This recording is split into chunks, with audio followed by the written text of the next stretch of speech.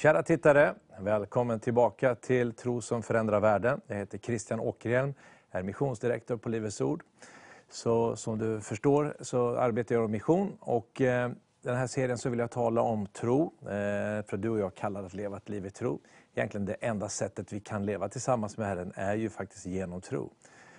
Men vår tro handlar inte bara om oss själva utan vår tro handlar också om den här världen vi lever i. Vi är inte här för vår egen skull utan vi är här för den här världen. Så tron förändrar världen och den gör det ett liv i taget.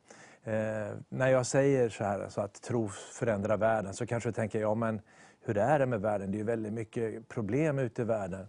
Ja, det finns mycket problem i världen. Men jag kan säga så här att det har funnits ännu mer problem om det inte fanns tro alls i den här världen. Om inte det fanns hundratals miljoner kristna, då skulle det här se väldigt, väldigt annorlunda ut. Men som sagt, tron förändrar världen ett liv i taget. Och det är så när vi talar om att förändra människors liv så kanske vi, som sagt, vi förvandlar inte hela världen, men vi kan förvandla den personens hela värld. Personligen så har jag ju upplevt det i mitt liv. När jag fick ta emot Jesus så förändrades hela min värld, hela min livsinriktning, hela meningen med mitt liv och hela liksom syftet som jag ville leva för förändrades. Så att tron har betytt enormt mycket för mig. Men jag har också fått glädjen att få arbeta på ett sätt där jag faktiskt får dela med mig av min tro till andra människor. När vi nu talar om mission så är ju syftet att predika evangeliet i alla länder. Jesus säger att vi ska göra det. Gå ut i hela världen, predika evangeliet för allt skapat. Och så säger han också, gör lärjungar. Gå ut till alla folk och gör dem till lärjungar.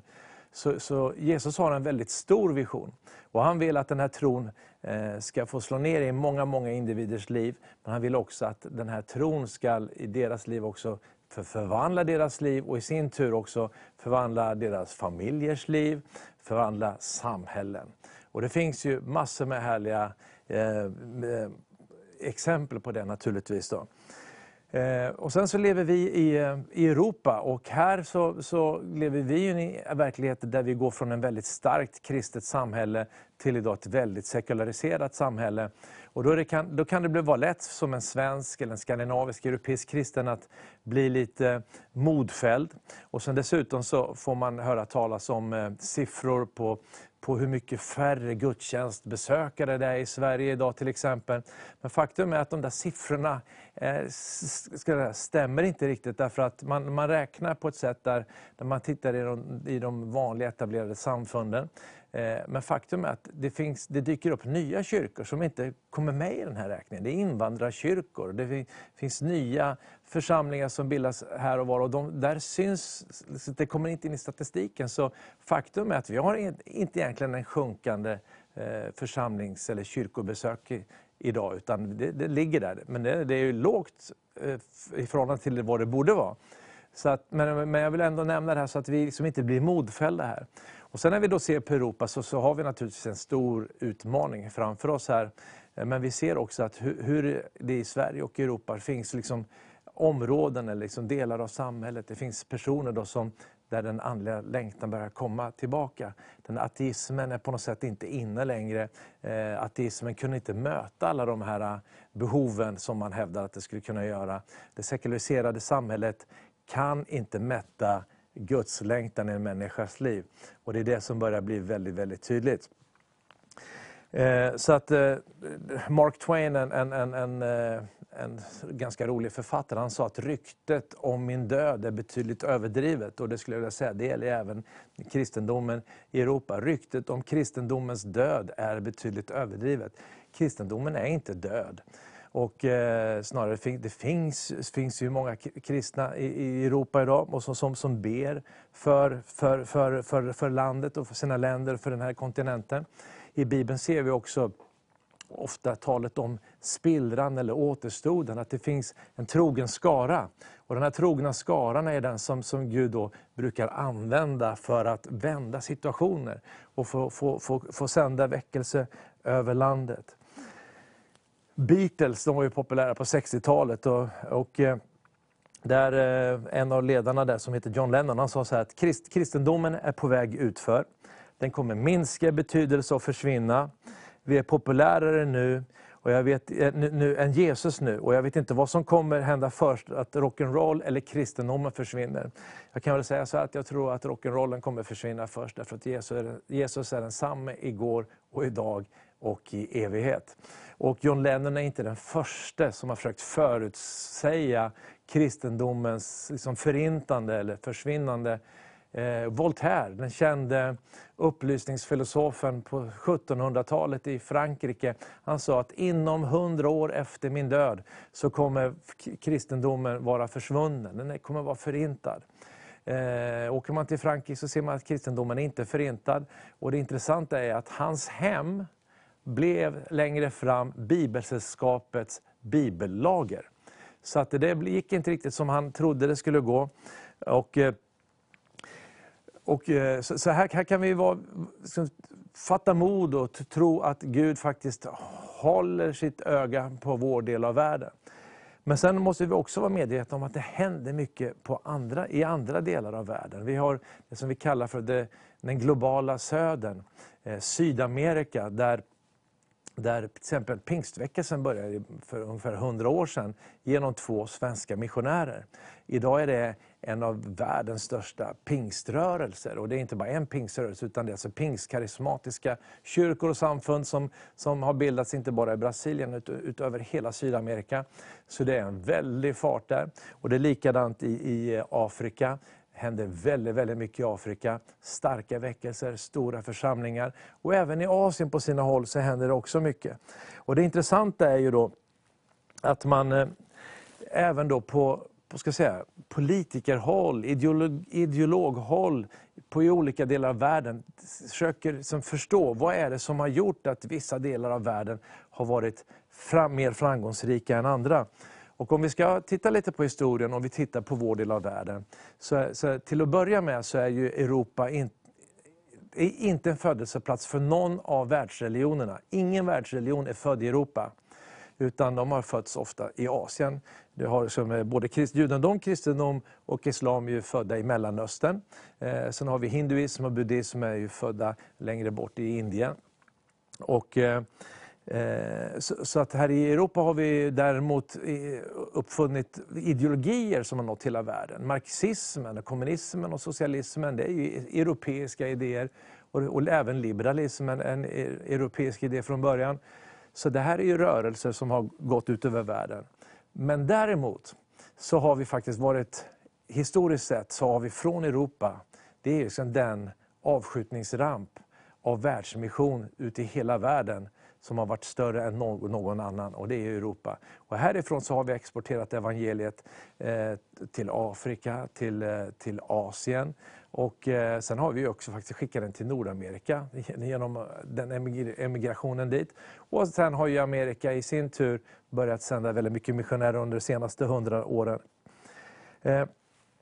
En kinesisk vetenskapsman, han sa så här: under de senaste 20 åren, och det här är alltså ett uttalande som skedde för ungefär 15 år sedan.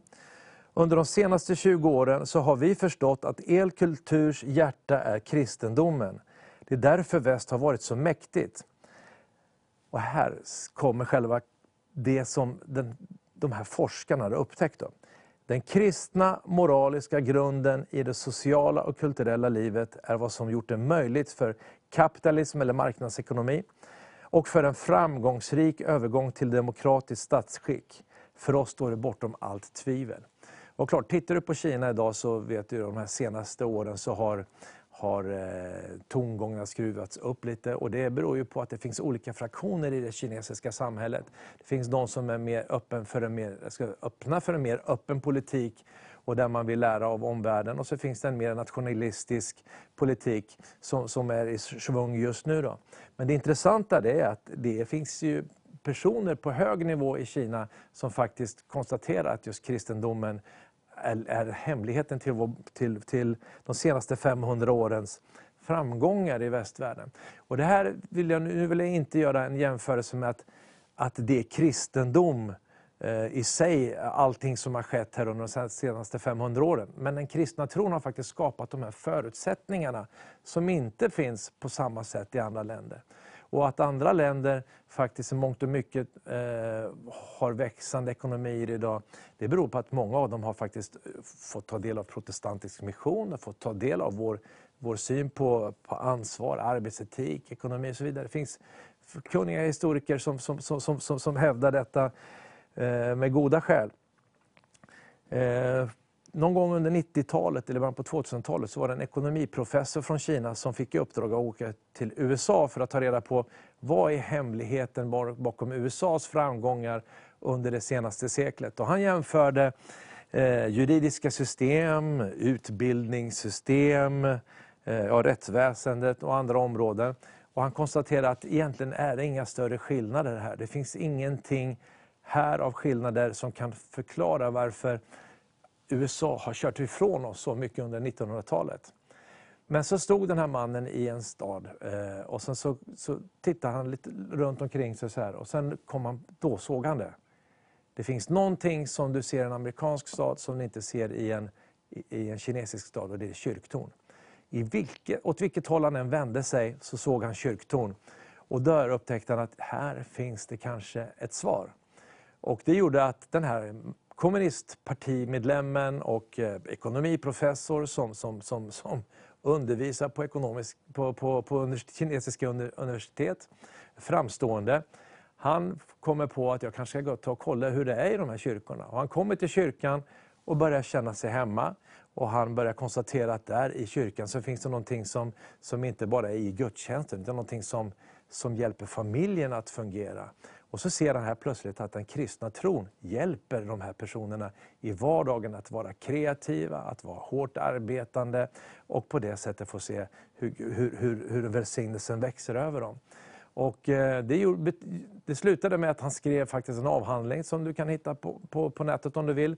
Där det står att marknadsekonomi med kyrkor och marknadsekonomi utan kyrkor. Han ser det här, precis som den här andra mannen som jag citerar här.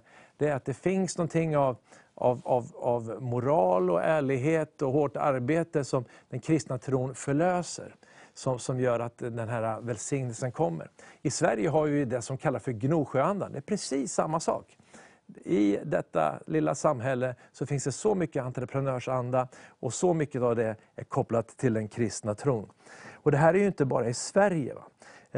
Bara nämna ett sista exempel här från Kina. Det finns en stad som i Jönköping kallar vi i Sverige ibland för Smålands Jerusalem. Och i Kina så finns det också ett sånt här Jerusalem som är Kinas Jerusalem, och det är Wenzhou. En stor stad som ligger söder om Shanghai ute på kusten. Och här är en enormt hög koncentration av kristna, men det är också en väldigt hög koncentration av de kinesiska företagen. Och det finns ett samspel här, därför att det är kristna ägare till många av de här företagen. Och de är dessutom pastorer. Så att när det är ledigt på söndagen så har man stora gudstjänster i de här företagen. Och då så ser ju myndigheter här att även om kristendomen ibland då är förföljd i Kina, så ser man samtidigt att det är någonting speciellt som utmärker de här kristna. Det är nämligen att det finns en ärlighet. Vi kan lita på dem. Och business i Kina är väldigt, väldigt viktigt. Så istället för att förfölja de här så ser man att de tillför någonting som är väldigt positivt för vårt samhälle. Som sagt, det är inte bara i Kina, utan det finns på andra områden också.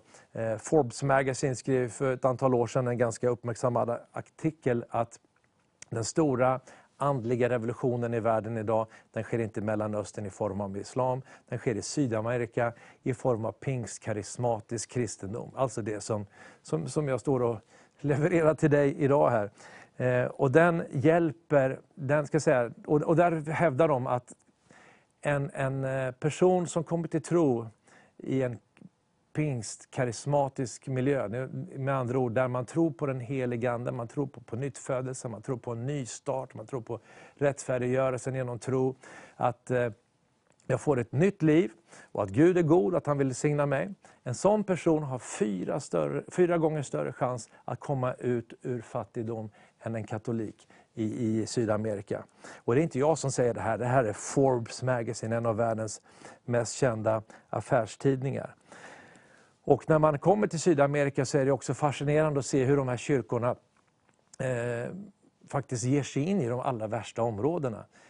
Ett områden som dit är det farligt för polisen att gå, dit kan faktiskt de här pastorerna åka in. De är väldigt respekterade därför att de hjälper de mest utslagna. De når de här svåra områdena och det fantastiska att se här att när människor får ta på den kristna tron så börjar inte bara en andlig resa, det börjar också en social resa. Klassresa kanske är ett starkt ord att använda, men det är ändå det som händer. Alltså där man lever i misär med trasiga familjer, där kanske pappan är alkoholist eller han spelar bort alla pengar och så blir han frälst. Och sen så börjar han leva ett nytt liv. Och han själv har ju ingen utbildning. Han kanske har varit gangster. Eller vilken typ av liv han nu lever. Men ändå när det här nya livet startar så han börjar få ordning på sitt liv. Och det påverkar mamman eller frun i familjen. Och inte minst barnen då som får helt nya förutsättningar för sin framtid. Så faktum är att när evangeliet når in i de här områdena på det här sättet så ser man att nästa generation faktiskt lyfts och in i en helt ny social situation. Och det här är ju inte huvudsyftet. Alltså huvudsyftet med evangeliet är ju att se till att vi kommer till himlen. Men Jesus säger också, han säger att jag har kommit för att predika ett glädjens budskap för de fattiga. Och här är det ju en härlig bieffekt av evangeliet att det faktiskt bryter fattigdom. Den botar människors brustna hjärtan, den bryter fångenskap. Och då gör det att även den här sociala misären i människors liv faktiskt bryts. Och det här är inte bara i Sydamerika. Jag läste en undersökning här för något år sedan och där man tittade på Afrika. Och där har ju, Afrika är ju den del av världen där man har gjort mest, humanitär insatser från stora organisationer som FN och från Världsbanken. Världsbanken gjorde ett stort försök att försöka få styr på, lyfta afrikaners ekonomi. Och det visade sig att de här projekten de gjorde, det ledde egentligen till det motsatta. Man gjorde människors bidragsberoende. Och vilket då förlamar människan, passiviserar människan. Men även här då så har man då konstaterat att det är när den kristna tron kommer så händer någonting. Och inte minst i de här stora städerna dit människorna kommer in ifrån landsbygden. De flyttar från sina stamsamhällen där alla känner alla. Så kommer man väldigt anonymt till en storstad.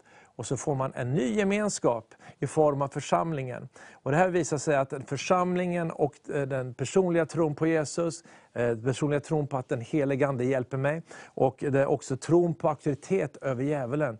Det hjälper till exempel fruar som kämpar med sina män som kanske är alkoholiserade eller som beter sig bedrövligt mot dem. Och istället då för att se att min man är min fiende, så ser man att det är inte kött och blod jag strider emot i första hand, utan jag kan faktiskt älska min fru eller älska min man, men jag kan binda i Jesu namn den här kraften i hans liv som gör att han dras in i den här destruktiva livsstilen. Och det här undersökning som sagt, ett stort projekt som man har gjort, och då så visar det sig att det här är områden som visar på varför de här samhällena omvälvs på det här sättet. Vi arbetar i Azerbaijan. Azerbaijan är ett muslimland, ligger på gränsen mellan gränsen mot Iran och den gränsen mot Armenien och Georgien och mot Ryssland i norr. Och så har en kust ut mot Kaspiska havet. 1994 så reste vi dit och hade en kampanj för första gången. Gud öppnade dörrar på ett helt otroligt sätt. Jag ska inte ta lång tid att berätta om det, men Gud gjorde under och tecken och mirakler. Och vi fick träffa presidenten och det var en kolossal öppning vi fick där. Sen så med tiden så började vi få lite utmaningar. Vi tappade registreringen.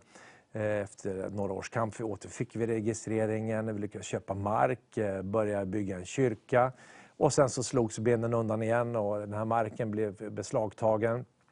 Vi försökte bygga ny kyrka då på det återstående området och där började vi att lägga en grund, gjuta en grund och sen så när det precis skulle börja bygga så fick vi ett byggstopp och då så var det stopp där. Då satt församlingen upp ett tält.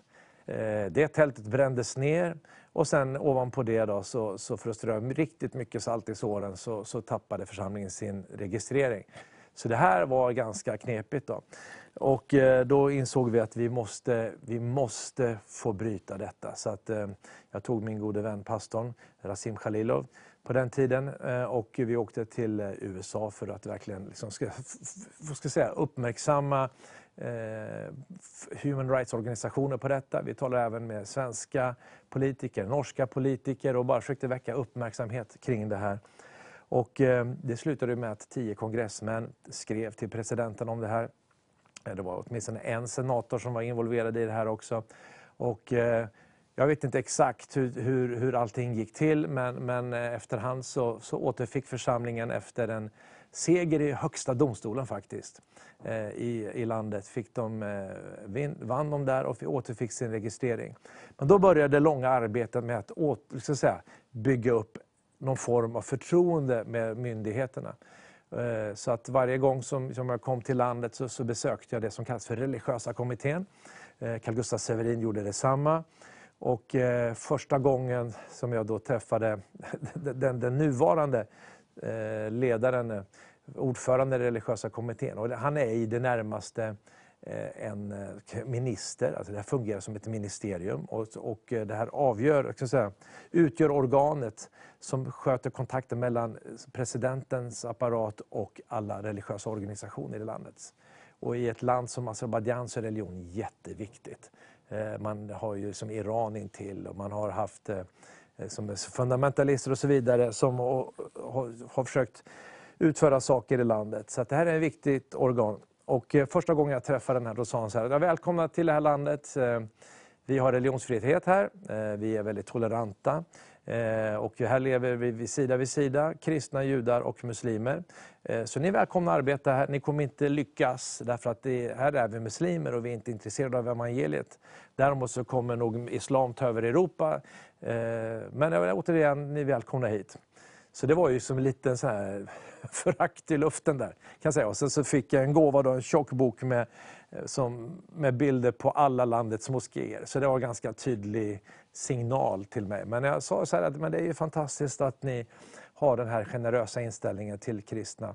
Och då skulle jag vilja bara säga att det finns ju liksom inget bättre tecken på att ni har den än att den här kyrkan faktiskt får äga en egen kyrkbyggnad i det här landet. Det var alltså mitt budskap då. Och sen så träffades vi senare och det hela slutade med att vi kunde bjuda hit en hel delegation hit till Sverige. Talade om vad vi gör på missionsfälten, vi talade om vad vi gör här i stan och så vidare, med kristna skolan, politiker i riksdagen, liksom alla de här olika sakerna som sker. Och man såg det bara snurra i huvudet på dem. Och sen när vi hade haft ett pass där så hörde min gode vän på azerbaijanska hur de pratade med varandra. Skillnaden mellan dem och oss är att de har haft en reformation och det har vi inte haft. De här har ju läst religionsvetenskap, det ingår i deras jobb. Och så börjar de inse här att genom reformationen och genom Luther och Luthers arbetsetik och där man framhåller att arbete är välbehagligt inför Gud. Och sen Max Weber som talar om just hur den här protestantiska arbetsetiken faktiskt är det som har lyft samhällen och byggt välstånd. De förstod att det här är det som ligger bakom. De såg att det är kristen tro som har förvandlat Europa och som har förvandlat västvärlden. Det finns en känd historiker som heter Niall Ferguson. Han har skrivit ett kapitel i en bok som heter Civilization som handlar precis om det här. Hur kristendomen ligger bakom hela vår välstånd de senaste 500 åren. Och han säger så här: jag är själv inte troende, men jag kan bara beklaga att jag kan konstatera att Europa idag försöker fjärma sig från det som är deras framgångssaga, nämligen den kristna tron. Och han, även om han inte är kristen själv, så hoppas han på att kristendomen ska få en renässans i Europa för att vi ska inte fly bort från orsaken och källan till vår välgång. Så här har vi härliga exempel faktiskt på att Jesus evangeliet förvandlar individer. Jesus evangeliet förvandlar familjer och Jesus och evangeliet förvandlar samhällen. Och vi ska inte ge upp om Europa, och vi ska också stå tillsammans med kristna i andra delar av världen i missionsbefallningen. Tack för att du var med idag. Gud välsigne dig.